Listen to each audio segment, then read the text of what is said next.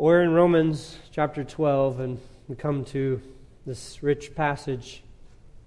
And one of the things that comes to my mind, and I think about Americans, one thing is true about us. We are independent people. You know, we pride ourselves in our freedom, pride ourselves in living in the home of the brave, in the land of the free. And the idea is that no one will tell us what to do. We are free. We do what we please. We're not conformed by outside influences in any way, and we get the mindset that there's no one who stands over us in authority. We have certain inalienable rights that we live by, certain privileges. Our Constitution gives us these things, and we get to operate by them. Some may even believe that they live free of any outside influence, free of any outside pressure to conform them into any image.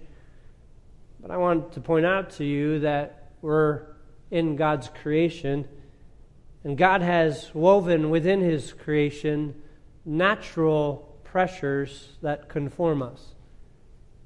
It's just within His design. It's inherent in God's design. Think about a child entering into this world. What happens? As soon as the child enters into this world, not only do parents start to care for the child and protect the child and feed it, but the parents begin to train the child as soon as they enter the world. We train our kids how to sleep, how to eat, how to show manners, how to relate to authority, how to relate to one another. They're being conformed into an image. And every family has a measure in which they're conforming their child to some measure and to some degree. This is inherent in God's design. You move into a new state, a new country, you begin to be influenced by that country's values, that culture's values. You go to work, your work trains you how to be a proper employee and to carry out the duties there in that work environment. You go to school, your school seeks to conform you into its image. Wherever you go, you're under a pressure of conformity. We can't escape it. There are pressures all around us, and as I was thinking through it, I found at least 8 pressures, 8 ways in which we have these dynamics that are at work to seek to conform us. There is the compliance, the idea again that states and countries set up laws and regulations that call us to compliance to those regulations. If you violate those regulations, you have natural consequences. So there's a governmental compliance that shapes us and forces us to act according to a typical practice. Culture shapes us. Customs you practice, the things you value, things you do that you think are normal because of the culture you live in, shape you. You don't really notice it until you leave your culture and you head to somebody else's culture, and all of a sudden they do things differently than you do. And then you say, you're weird, because my culture is right. I remember heading to South America where, in our culture here, we're punctual. Start on time. Everything is according to the clock. You head to South America, and it's generally around this time period something starts. So almost every year when I head to Argentina, it becomes laughable because they say, the conference starts at 8:30. I know that means 9:15. I've already just factored it in my mind. It's generally you start showing up at 8:30, but we're not going to get this thing going until 9:15. Culture shapes us. The values of our culture, the customs of our culture, the circumstances in which our culture operates shape us. And then there are super cultures. There are then groups and nations gathering together to create a broader cultural influence. We're seeing this more and more nowadays as the world is quickly shrinking with all of technology. We can watch wars that are taking place right now on our phones or on our TV. We can see what's happening in the front lines. In this kind of super culture, when we're rallying around common things like sports or others, there's influence happening in a super cultural influence. kind of see this taking place in the UN and things like that as they are identifying values and practices. You see a super culture influence. There are also subcultures, so that while you will have within a group various little subcultures that rally around a certain practice, a certain desire, a certain custom. These subcultures have influence on us. There are then those who say, I'm not going to go by any culture, and so they are then countercultural, who wherever the culture is heading, they're going to head in the opposite direction so as to demonstrate that they won't be conformed to the culture. They then are conformed to counterculture. Of course, you have social pressures. In fact, people have set up jobs just to be influencers. And in today's day and age, with influencers, social pressure to try to conform us to a particular image. Then, of course, you have what's happening in each man's heart, the kind of self-censorship that takes place in our own heart. Our own convictions, our own values, our own fears, our own desires, all these things shape us in a situation and cause us to act. And then lastly, I think of traditions. Certain families, certain areas have traditions, and in those traditions, you practice certain things. If you want to know what traditions are, just come to my house. We will show you all of our traditions every year that are practiced regularly. These pressures, these outside influences shape us all the time, and sometimes we're aware of it, and other times we're not aware of it. They're all at work. You cannot escape these particular pressures of conformity. This is by God's design, God's influence. I was chuckling to myself just thinking about the idea of these outside influences that shape us. If we all lived in North Korea right now, we would have the choice of 28 hairstyles. There are 28. In fact, the government limits haircuts to 28. They have 18 for women and 10 for men. Naturally, more for women than for men. But in that, they say you can only have one of these 28 styles. It's conformity. Here's how you must present yourself. It's cultural conformity. Again, we live in a time in which we are conformed. This is within God's design. No one can escape this. For if you're going to fellowship with people and be around people, you're going to be under influence to conformity. Question for us then is that when that culture, or when that system, that government, or some other group moves against the design of God, what keeps us on track? That's the question. And the answer is that it's faith in Christ. It's faith. Growing, maturing, robust faith that believes the Word of God and entrusts oneself to the truth that we are able to be conformed into the image of Christ. But our faith isn't always strong. It isn't always maturing. It isn't always able to resist. And we find ourselves failing. We find ourselves falling short. Could be because of the corruption of within our own heart. We actually desire the worldly things, and so our own heart's corruption is bent towards evil. That could be a cause for our falling short. Or sometimes it's because of the temptations or trials themselves are so varied, so subtle, that we don't catch the significance of the temptation before us, and we give into it and are conformed to a worldly ideology. Or we just don't have a spiritual game plan prepared so that we are able to resist in the day of temptation because we're not training ourselves to be prepared for that challenge. Any one of these reasons may cause us to fall short and be led into conformity with the world. As I was thinking about this, I think oftentimes our failure comes because we don't have the right kind of biblical faith. The right kind of faith, which is a transforming faith. In fact, I've identified at least 4 inadequate expressions of faith. Let me just give them to you so you can kind of get an assessment. There's one that we would call a shallow faith. This would be inadequate because it's not going to be able to endure. This is what makes these first four inadequate. The fifth, which would be then God's design. First, the shallow faith. This is described in Matthew chapter 13, verses 5 and 6. When talking about the seed and the sower, and the seed was cast on the ground, and the seed fell on the rocky soil. And it's described there that seed grew and it quickly responded, but because underneath the soil was a rock bed, it didn't have deep roots. It was a shallow kind of faith. They had an immediate response or immediate affirmation of the truth, immediate belief or confirmation that is true, but it couldn't resist the day of difficulty. Verse 6 says, "But when the sun had risen, they were scorched, and because they had no root, they withered away." The shallow faith was unable to stand in the day of trial and difficulty. It was unable to resist.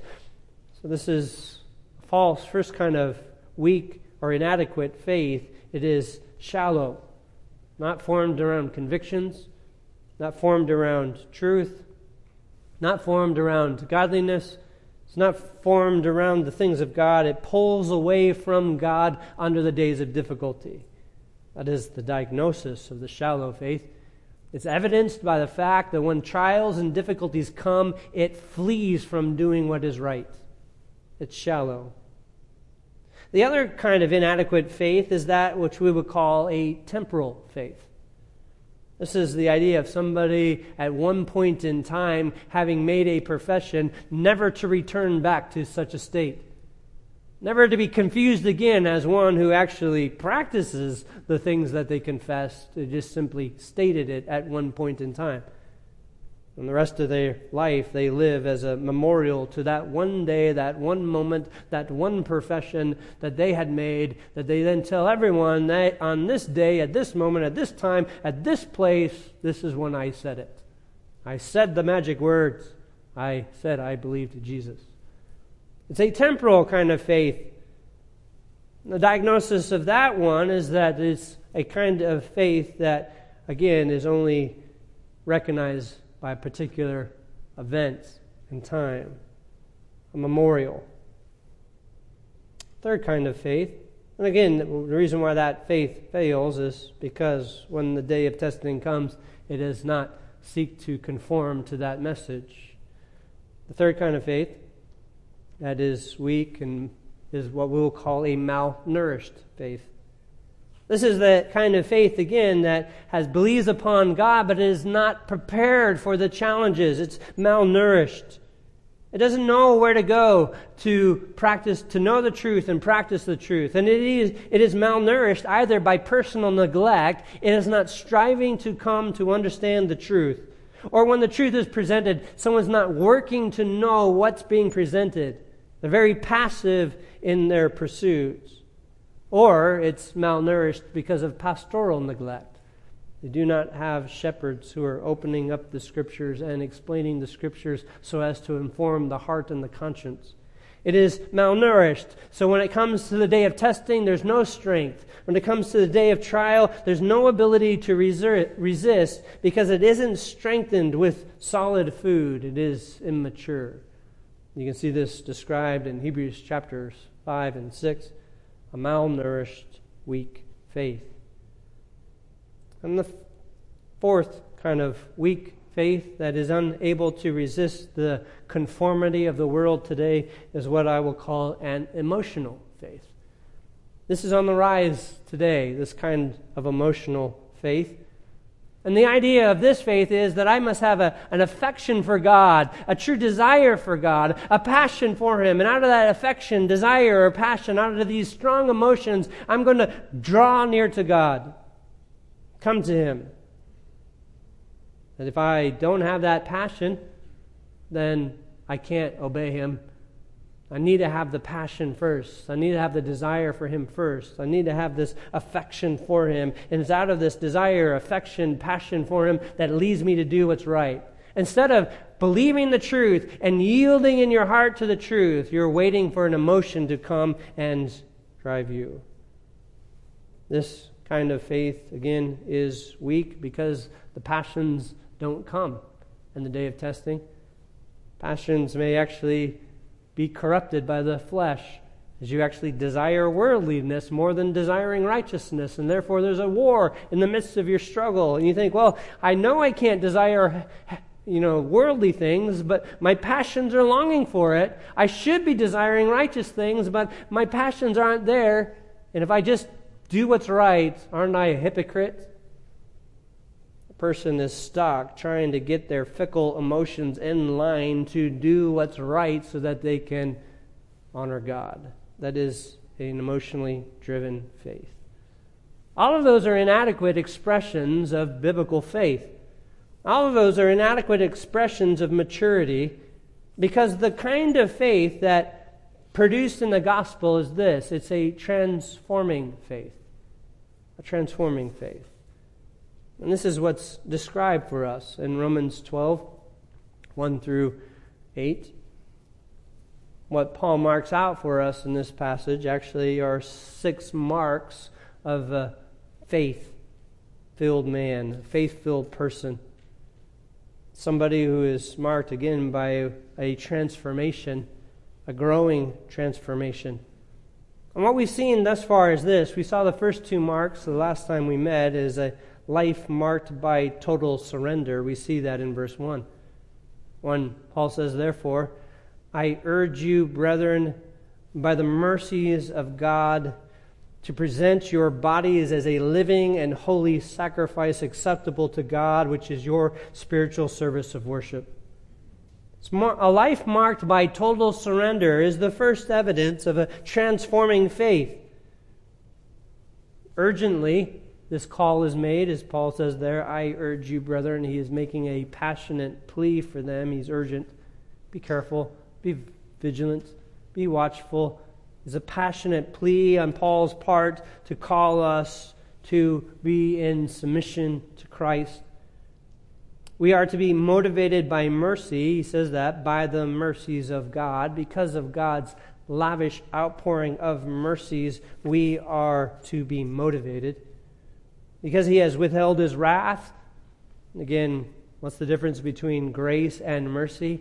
Grace is the giving of us a gift we don't deserve. Mercy is the withholding from us punishment we do deserve.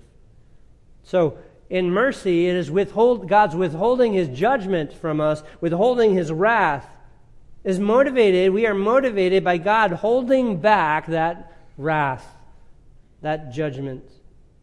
We're motivated to lay our lives down as personal sacrifice. And that is the third aspect of this total surrender. It is sacrificial, as a living sacrifice. Laying down our lives sacrificially. We give all to God sacrificially as a living sacrifice. And because it is living, it is precious and valuable. So he says there, in regards to its holy, it is living and holy sacrifice, is a valuable sacrifice. And then lastly, we noticed it was measured by God, acceptable to God, as he says there in verse 1. God is the one who measures this sacrifice. We don't measure it. Certainly our emotions don't measure it. Certainly the cultural values around us don't measure it. The groups we're a part of doesn't measure this work. God himself measures it. Our own personal values don't measure the value of this surrender. Because we might think we're working really hard. We might think we're really sacrificing, we're really striving. It really doesn't matter what our assessment is. What matters is this, that this is acceptable to God. He is the one who measures. He measures our life. He measures our surrender. And the second element we saw at the end of verse 1 there was then our life is marked by humble submission of the mind. A humble submission of the mind. It says there, which is your spiritual service of worship. Literally the phrase, which is the logical or reasonable service. This is logical. It's only logical, it's only reasonable that in coming to God, you lay yourself down in this way based on all that he has done for us. It is only, the word is logikon, it is only reasonable, logical that this happens. That our life is dedicated to worship, our life is dedicated to service, our life is dedicated to devotion to God because of what He has accomplished for us. When we were in rebellion, Romans chapter 3, when we were filled with corruption, when we were outside of the promises of God, He justified us. When He set us free through Christ to live as slaves of righteousness, Romans chapter 6. When He gave us His Spirit, Romans chapter 8, so that by His Spirit we overcome the deeds of the flesh. It's only logical then we give ourselves wholly to God, entirely. And that word worship there, latria, is used 5 times in the New Testament, and is always used around the context of worship or service. It speaks of the highest time of devotion and dedication to God. We're worshiping God. We're serving God. It is only logical then that we have a faith that is lived in such a way to bring worship and devotion to God. That's the first 2 demonstrations of the mark of a transformed life. Now, Paul is going to continue to give us 4 more. And we're going to look at the next one this morning, which is this: we resist the world. The beginning of verse 2.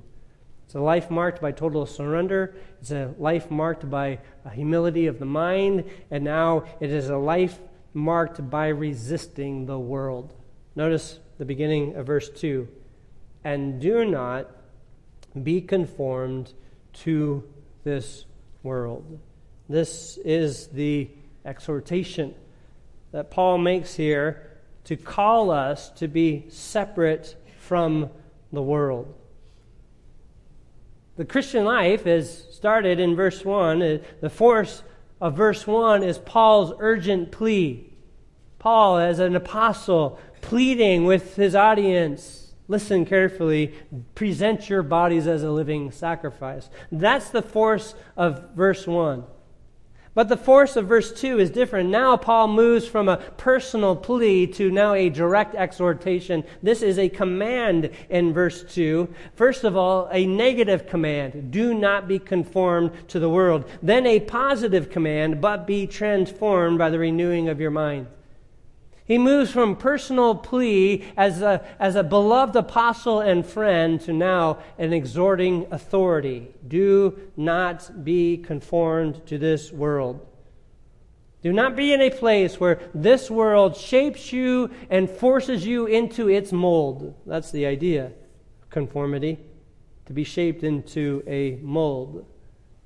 And in my mind, what I see here is the industrial machines that operate today, where you'll have a machine that will blow up some kind of plastic, and then a mold will come around it and shape it into an image. And you look at our gas cans or things like that. There's a mold that came and took that plastic and formed it into a particular product. That's the idea here. Do not be in a place where the world shapes you into its image. Literally that word, do not be conformed. It is a command, so that's an imperative, but it's also in the passive voice, meaning it is something that is happening to us. Do not be in a place where the world outside of you is conforming you into its image. Says this, and basically the idea for us is this: we do not live in a place or time of neutrality. You're in a place where there is an active force working against you. That's our day and age. It's this one more word there we want to look at before we kind of unpack this, is that word world there. Do not be conformed to this world. What's the idea of world? It's not the word cosmos here. Cosmos would mean the physical world, the physical creation. This is the word aion, and is translated as age. So it is this age, the ideology and practice of this age. It says, do not be conformed to this age, is literally the translation. Same word is used in Ephesians 1:21. It says, speaking of Christ, who has a dominion and rule over all names and every name that has been named. It says, not only in this age, but also in the one to come.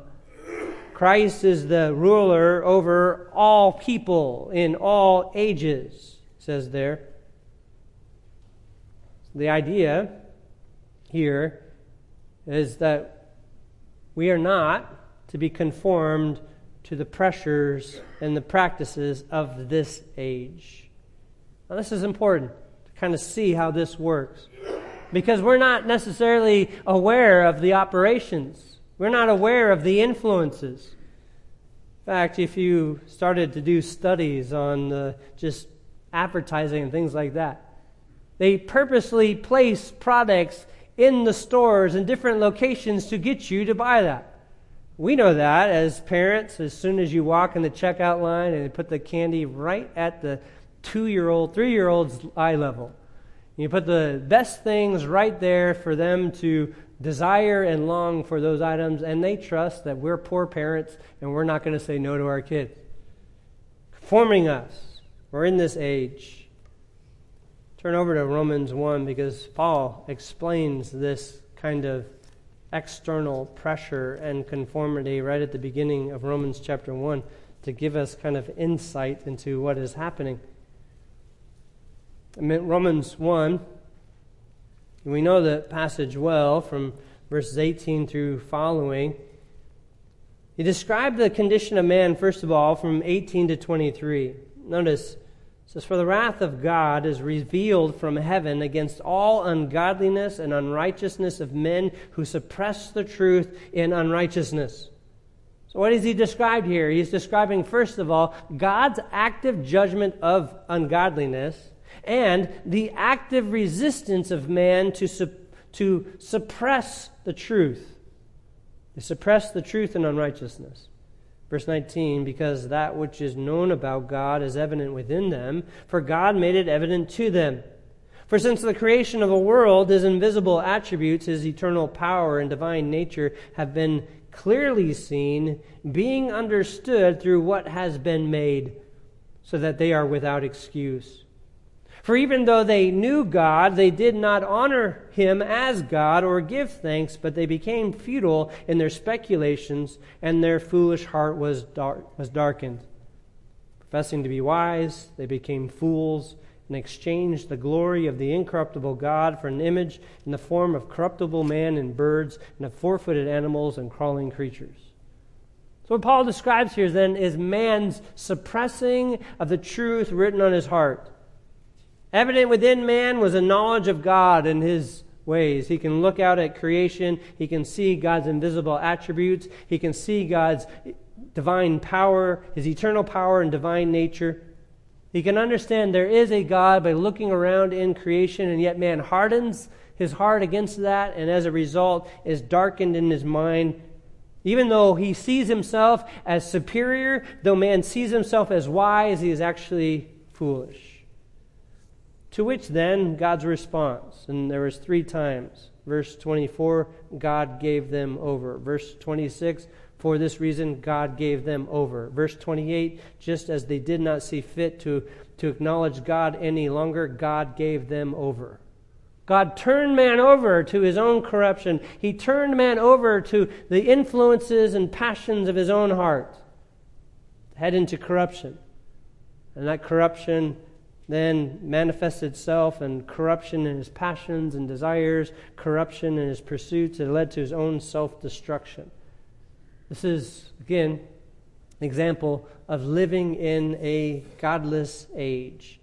An age of hostility, an age of opposition, an age of rejection, an age that moves away from God and God's stance. And when God judges, as described here, God judges by pulling back His restraining grace. God judges when He pours out His judgment upon a nation. He pulls back His restraining influences and turns man over to his own natural passions and desires, and that man then is conformed to the image of this world. The very thing that we are called to resist in Romans 12:2, do not be conformed to this world, is the natural state of all people before faith in Christ. Which, by the way, faith in Christ is to be the exact opposite. By faith in Christ, then, it is a call to be conformed into the image of Jesus Christ. Let me just show you this over multiple authors or multiple passages. Turn over to 2 Corinthians chapter 5 and verse 17. You see this? Show you in multiple places this theme comes out of God's work. In 2 Corinthians 5, and this is when we embrace the gospel, when we believe upon the Lord Jesus Christ, when we have faith in Christ, God's intention and design is to take us out of conformity of the world and bring us into conformity to Jesus Christ. How do we know that? Well, starting here in 2 Corinthians 5, we'll start at verse 16. Look at verse 16 and 17. It says this: Therefore, from now on, we recognize no one according to the flesh. Even though we have known Christ according to the flesh, yet now we know him in this way no longer. Verse 17, therefore, if anyone is in Christ, he is a new creature. The old things have passed away. Behold, new things have come. Notice the description of the Christian life. We are separated. The old man is dead. The old man has passed away. We're now a new creation. No longer, again, conformed to this world. No longer conformed to the old man. We are now new in Christ. New things have come. Turn over to Galatians chapter 1. Paul continues this in Galatians chapter 1, starting in verse 3. In Paul's introduction to the Galatians, he's praying for them and greeting them. It says to them in verse 3, grace to you and peace from God our Father and the Lord Jesus Christ. Notice, now he's going to go and describe Christ. Look, he who gave himself for our sins. What has Christ done? He has laid himself down for our sins. Why? So the purpose clause there, so that he might rescue us from the present age according to the will of our God and Father. What has Christ come to do? He's come to rescue us from this present age. To rescue us from this present world, from this present time. And the same word there, aeon, is demonstrated here. Paul says Christ has come to deliver us from this world. Turn over to chapter 2. You see this in verse 20. When Paul's summarizing his commitment to the gospel of justification by grace through faith alone and its separation from the law and the power of the gospel to deliver, he says this in Galatians 2:20. I have been crucified with Christ, and it is no longer I who live, but Christ lives in me. And the life which I now live in the flesh, I live by faith in the Son of God who loved me and gave himself up for me. What is the description of the Christian life? Just from these two passages, it is deliverance from the world, and it is new life in Jesus Christ. We are conformed into his image. This is by God's design. Turn over to Ephesians, the next book, Ephesians chapter 4 and verse 13. In this particular section here, Ephesians 4, it talks about Christ coming and giving to the church gifts. And as he pours out his gifts upon the church, and as those gifts minister to the body and equips the body, verse 12, for the equipping of the saints, for the work of the service, for the building up of the body of Christ. Notice verse 13. Until we all attain to the unity of the faith and of the knowledge of the Son of God, to a mature man, notice, to the measure of the stature which belongs to the fullness of Christ. God is at work in the church to conform God's people into the stature of Jesus Christ, the godly man, the fullness of Christ. This is part of the Christian life. It is to conform us into the image of Jesus Christ. Two more passages. Turn over to Colossians chapter 1. See this in Colossians chapter 1. We'll start in verse 21. It says, although you were formerly alienated and hostile in mind, engaged in evil deeds. So this is describing our former state. Was it that of rebellion, that of hostility, that of wickedness? Verse 22, yet he has now reconciled you in his fleshly body through death. Why?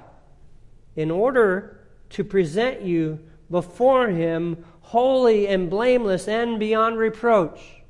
Notice the contrast. This is what you were. You were in rebellion. You were hostile. You were engaged in evil deeds. You were hostile in mind towards God, but now you are conformed into his image. You are holy and blameless before him. Christian life is aimed towards conforming people into the image of Jesus Christ. Look over at verse 28. This is kind of Paul's summary in Colossians 1. His summary of his ministry purpose. This will be his ministry philosophy. It says, we proclaim him, admonishing every man and teaching every man with all wisdom. Notice, so that we may present every man complete in Christ. What is God's aim? It is to conform us into the image of Jesus Christ. Now turn back to Romans 12. And we see this contrast then set up. Paul's exhortation. Do not be conformed to this world. You're going to be pulled in one direction or another. You're either going to reject God, reject his word, and he's going to turn you over to yourself and you'll be conformed to this world, or you're going to reject this world and you're going to be conformed to the image of Christ. Those are the two paths. What is it going to be? The exhortation here that Paul says is, do not give yourself over to this age. Do not give it over. Well, think about this. So I was thinking about, what is it that God's doing with his people? What is he doing that sets us apart from the world? What does God do particularly to shape us so that we're not conformed to this world, but conformed to his image? And I have at least 10 qualities here that I want to point you to. You say, okay, I can look to say, do I see these qualities in me? Do I see these particular qualities in me? Then I know then I'm not being conformed to this world, but I'm being conformed to the image of God. If I see these qualities increasing in me. The first is this, holiness. Is there increasing holiness? Is there an increasing desire to be holy as God is holy, as we saw in our scripture reading this morning? A desire to be set apart, a desire to be different than the world, a desire to be like the living God. Or are you being influenced by the world, called into its image? What do you look like? Do you look holy and set apart? Holiness should be the increasing virtue of the believer. Secondly, mercy. Are you merciful? Do you show mercy? Are you withholding judgment because God has withheld judgment from you? Are you showing mercy to others? Compassionate in your response towards them? The world knows no mercy, no compassion. No mercy because it just shows hatred and anger. God calls us to manifest his mercy. Third quality, to see this world or see what God desires to produce within us, is forgiveness. Forgiveness. God has been gracious to us, forgiven us our transgressions. He has poured out his loving kindness upon us, taken our debt out of the way, removed our debt from us. But this world knows no forgiveness. The world is filled with bitterness, anger, wrath, vengeance. The man of God, conformed into the image of Christ, is filled with forgiveness. The other attribute that is demonstrated is atonement. God himself atones for our sins, and he himself provided the sacrifice for our sins. But this age, this world, practices self-atonement. by its own practices of religion, its own pursuits, its own personal sacrifices, tries to self-atone and reconcile themselves to God. No, in God's world, only God supplies the sufficient sacrifice, Christ. What else is God doing to conform us into His image? It's love. Do we love? Do you love like God? God calls us to demonstrate the kind of love that He demonstrates, which is selfless and sacrificial. That is not treating your desires greater than another, but you're actually treating others as more important than yourself. This is godly love. But you see this contrasted in the world today. The world is, you want to love? Look out for number one. My interests. I just learned to love myself, says the world. Contrast, we are pulled away from worldly desires by selflessly sacrificing and giving to others. Humility, the next way God conforms us to His image. He makes us humble people. Humble, as God says in James chapter 4, God is opposed to the proud but gives grace to the humble. But this doesn't work in today's world. Today's world humility is seen as weakness. Humility means we trample over somebody and run them down. But in God's world, we recognize our lowliness, our inability, our weakness, and we cast ourselves upon God. God calls us to justice. God causes us to analyze the facts and cause us to gather the details before we make judgments. God calls us to uphold righteousness and to bring judgment upon wickedness. And God calls us to be impartial and exacting in the measurement of His justice because that's what He is. Our world today is partial. It's run by mob rule, hasty, inconsistent in its practice of what's right. Does not practice justice. God calls us to believe, to exercise faith. The spirit of this age says, I won't believe anything that unless I can see it and understand it and hold to it myself. God calls us to believe, to trust, to entrust ourselves to Him. God calls us to practice truth. The world today says that we can't know anything. God calls us to an objective truth that is outside of ourselves. The world today says, we find our individual truth. What's true for me? You might have your truth, I have my truth, we all have our own truth. There's no way we can know truth, but God says that He is truth, and what He speaks is true, and all people are called to His truth. It's outside of us. And of course, God calls us to godliness, to be like Him. So what we talk about when being conformed to God is to be conformed to His holiness, to be conformed to His mercy, forgiveness, atonement, love, humility, justice, faith, truth, and godliness, which works against the world, which is seeking to conform us into its own image. So here in Romans 12:2 then, this command is significant. Do not be conformed to this world. Don't be passive. Don't be yielding yourself passively to the world's pressures and desires because it's going to conform you into its image. It's going to shape you by its design. And because of this pull is real and because it is at work all around us, an inadequate faith is going to fail under the world's draws. If you're shallow in your faith, you're not going to be able to resist. If you kind of have an experiential temporal faith, you're not going to be able to resist. If you have a malnourished faith that isn't sanctified by the truth, you're not going to be able to resist. If you're expecting an emotional state to be there to resist, it's going to fail you. All of these are not going to help you in the day of trials or difficulty. You must have a faith that is marked by resisting the world. It's humble of mind, and it is a life lived of total surrender. These are the first three active elements in a robust, transforming faith. Now quickly, just as I conclude, let me give you 3 ways that you can evaluate if your own heart is being conformed by the world.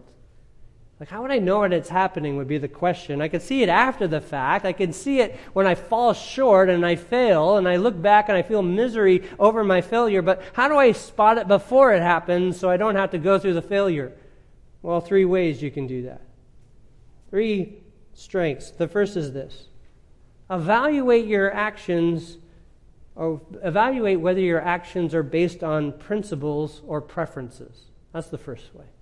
Are you a kind of person driven by preferences or principle? Is it your preferences that rule? I want my house to look this way. I want to look this way. I want to be this way. You exercise all of your personal preferences, thinking that somehow by those preferences you'll be safe from the world, or by principle. Can you go to the Scriptures, open up the passage, point to the verse, and say, this is the direct teaching of the Scripture that I am practicing?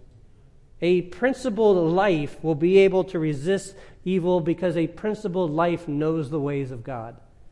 It's a life filled with conviction.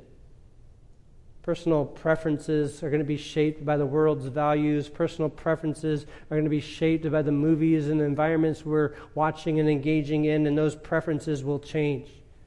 Listen, we want those preferences to change. You ever go back and look at your old pictures of yourself and say, why in the world did I wear that? Yeah, you know the bell bottoms and the all the hairstyles and all those things. And you're saying, what in the world was I thinking at that time? That was your preference. That's what you wanted. You liked it at that time. In fact, you actually enjoyed that. Unless, of course, you were a kid and then your parents enjoyed it. But once you were like an adult and you were operating, it's what you liked. And now you look back at it and say, what in the world was I thinking at that moment in time? Preferences versus principle. What is godly? What is righteous? What does God expect of me? And certainly there are times where God gives us freedoms and we enjoy those freedoms, but as a normal practice, we're driven to operate according to what the Scriptures say. We seek to operate by principle first, and then where there's no principle, there's the freedom to operate in our preferences. That's the first way. Second is this. Actively cultivate spiritual disciplines. Actively cultivate spiritual disciplines. If I want to be resisting the world, I'm going to be driven by principle, not preference. Secondly, I'm going to be cultivating spiritual disciplines, which means this. I'm going to be praying. I'm going to be reading the Scriptures, memorizing them. I'm going to be hiding them in my heart and meditating on the truth. I'm going to be thinking about what is true. I'm going to be practicing the spiritual disciplines of loving my neighbor, sharing the gospel, ministering to others, fasting in the time of trouble. I'm going to be doing all of these spiritual disciplines so that I am prepared to identify worldliness versus godliness, training my heart to believe what's right, to walk in what's right, casting my anxieties upon the Lord in prayer, treating the Lord for His favor, seeking the Lord for understanding, going to the Scriptures to know the mind of God so I can think the thoughts of God after Him, hiding the Word in my heart so when temptation comes I can go to the Scriptures and refute the Scriptures and say like Christ did in Matthew chapter 4 when the devil tempted Him, it is written. It is written. Here's what God says. If you want to resist the world, you are practicing spiritual disciplines, because if by the Spirit you are putting to death the deeds of the body, you shall live. Romans 8 says. And then lastly, how do I safeguard my heart so I'm not conformed to this world? The answer is practice godly love. Practice love. 1 Corinthians 13 is clear. Love is patient, love is kind and is not jealous, does not seek its own, and does not act unbecomingly. It's the normal practice of love. Love hopes all things, believes all things, endures all things. Love seeks to walk in righteousness. We need to cultivate that kind of love.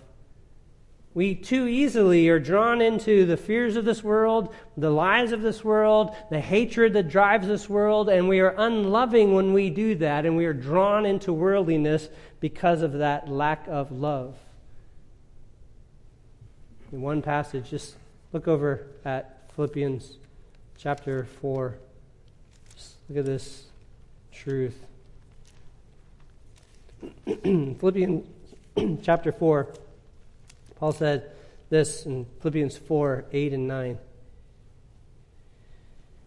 He says, "Finally, brethren, whatever is true, whatever is honorable, whatever is right, whatever is pure, whatever is lovely, whatever is of good repute, if there is any excellence and anything worthy of praise," notice, "dwell on these things.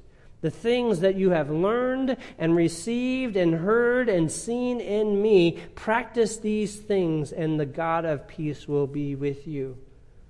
Why are we drawn into worldliness? Because we move away from dwelling on the things that are honorable and true and right and pure and lovely and good. We're not training our mind to delight in love.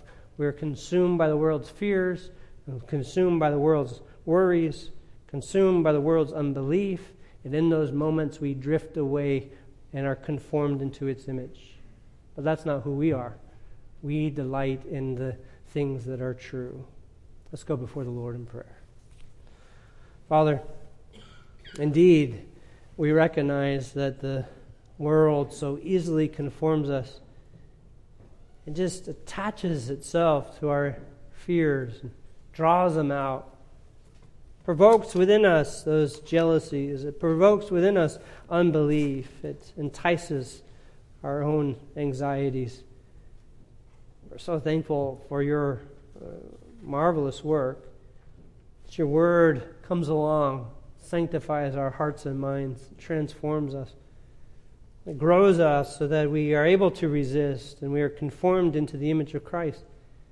And we get to walk in this world just as he walked, with devotion to you, a love to do your will, a desire to understand the truth, yielding to the Spirit in all things.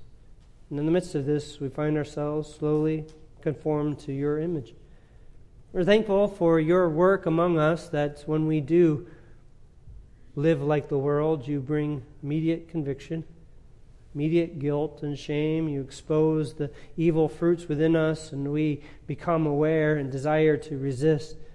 We're thankful that you are merciful and patient with us, thankful that you've demonstrated your rich forgiveness towards us to rescue us so that we are set free. We just pray now that we would heed Paul's command here and actively become aware of the ways in which the various pressures around us are seeking to pull upon us. Not naively thinking somehow that we're autonomous and free, but aware, painfully aware of the various pressures and dangers around us so that we are sober-minded and careful in all we're doing. So strengthen this body of Christ to be sober-minded and encouraging one another, and to be filled with your virtues so that we're conformed into your marvelous image, rejoicing in your continued work among us.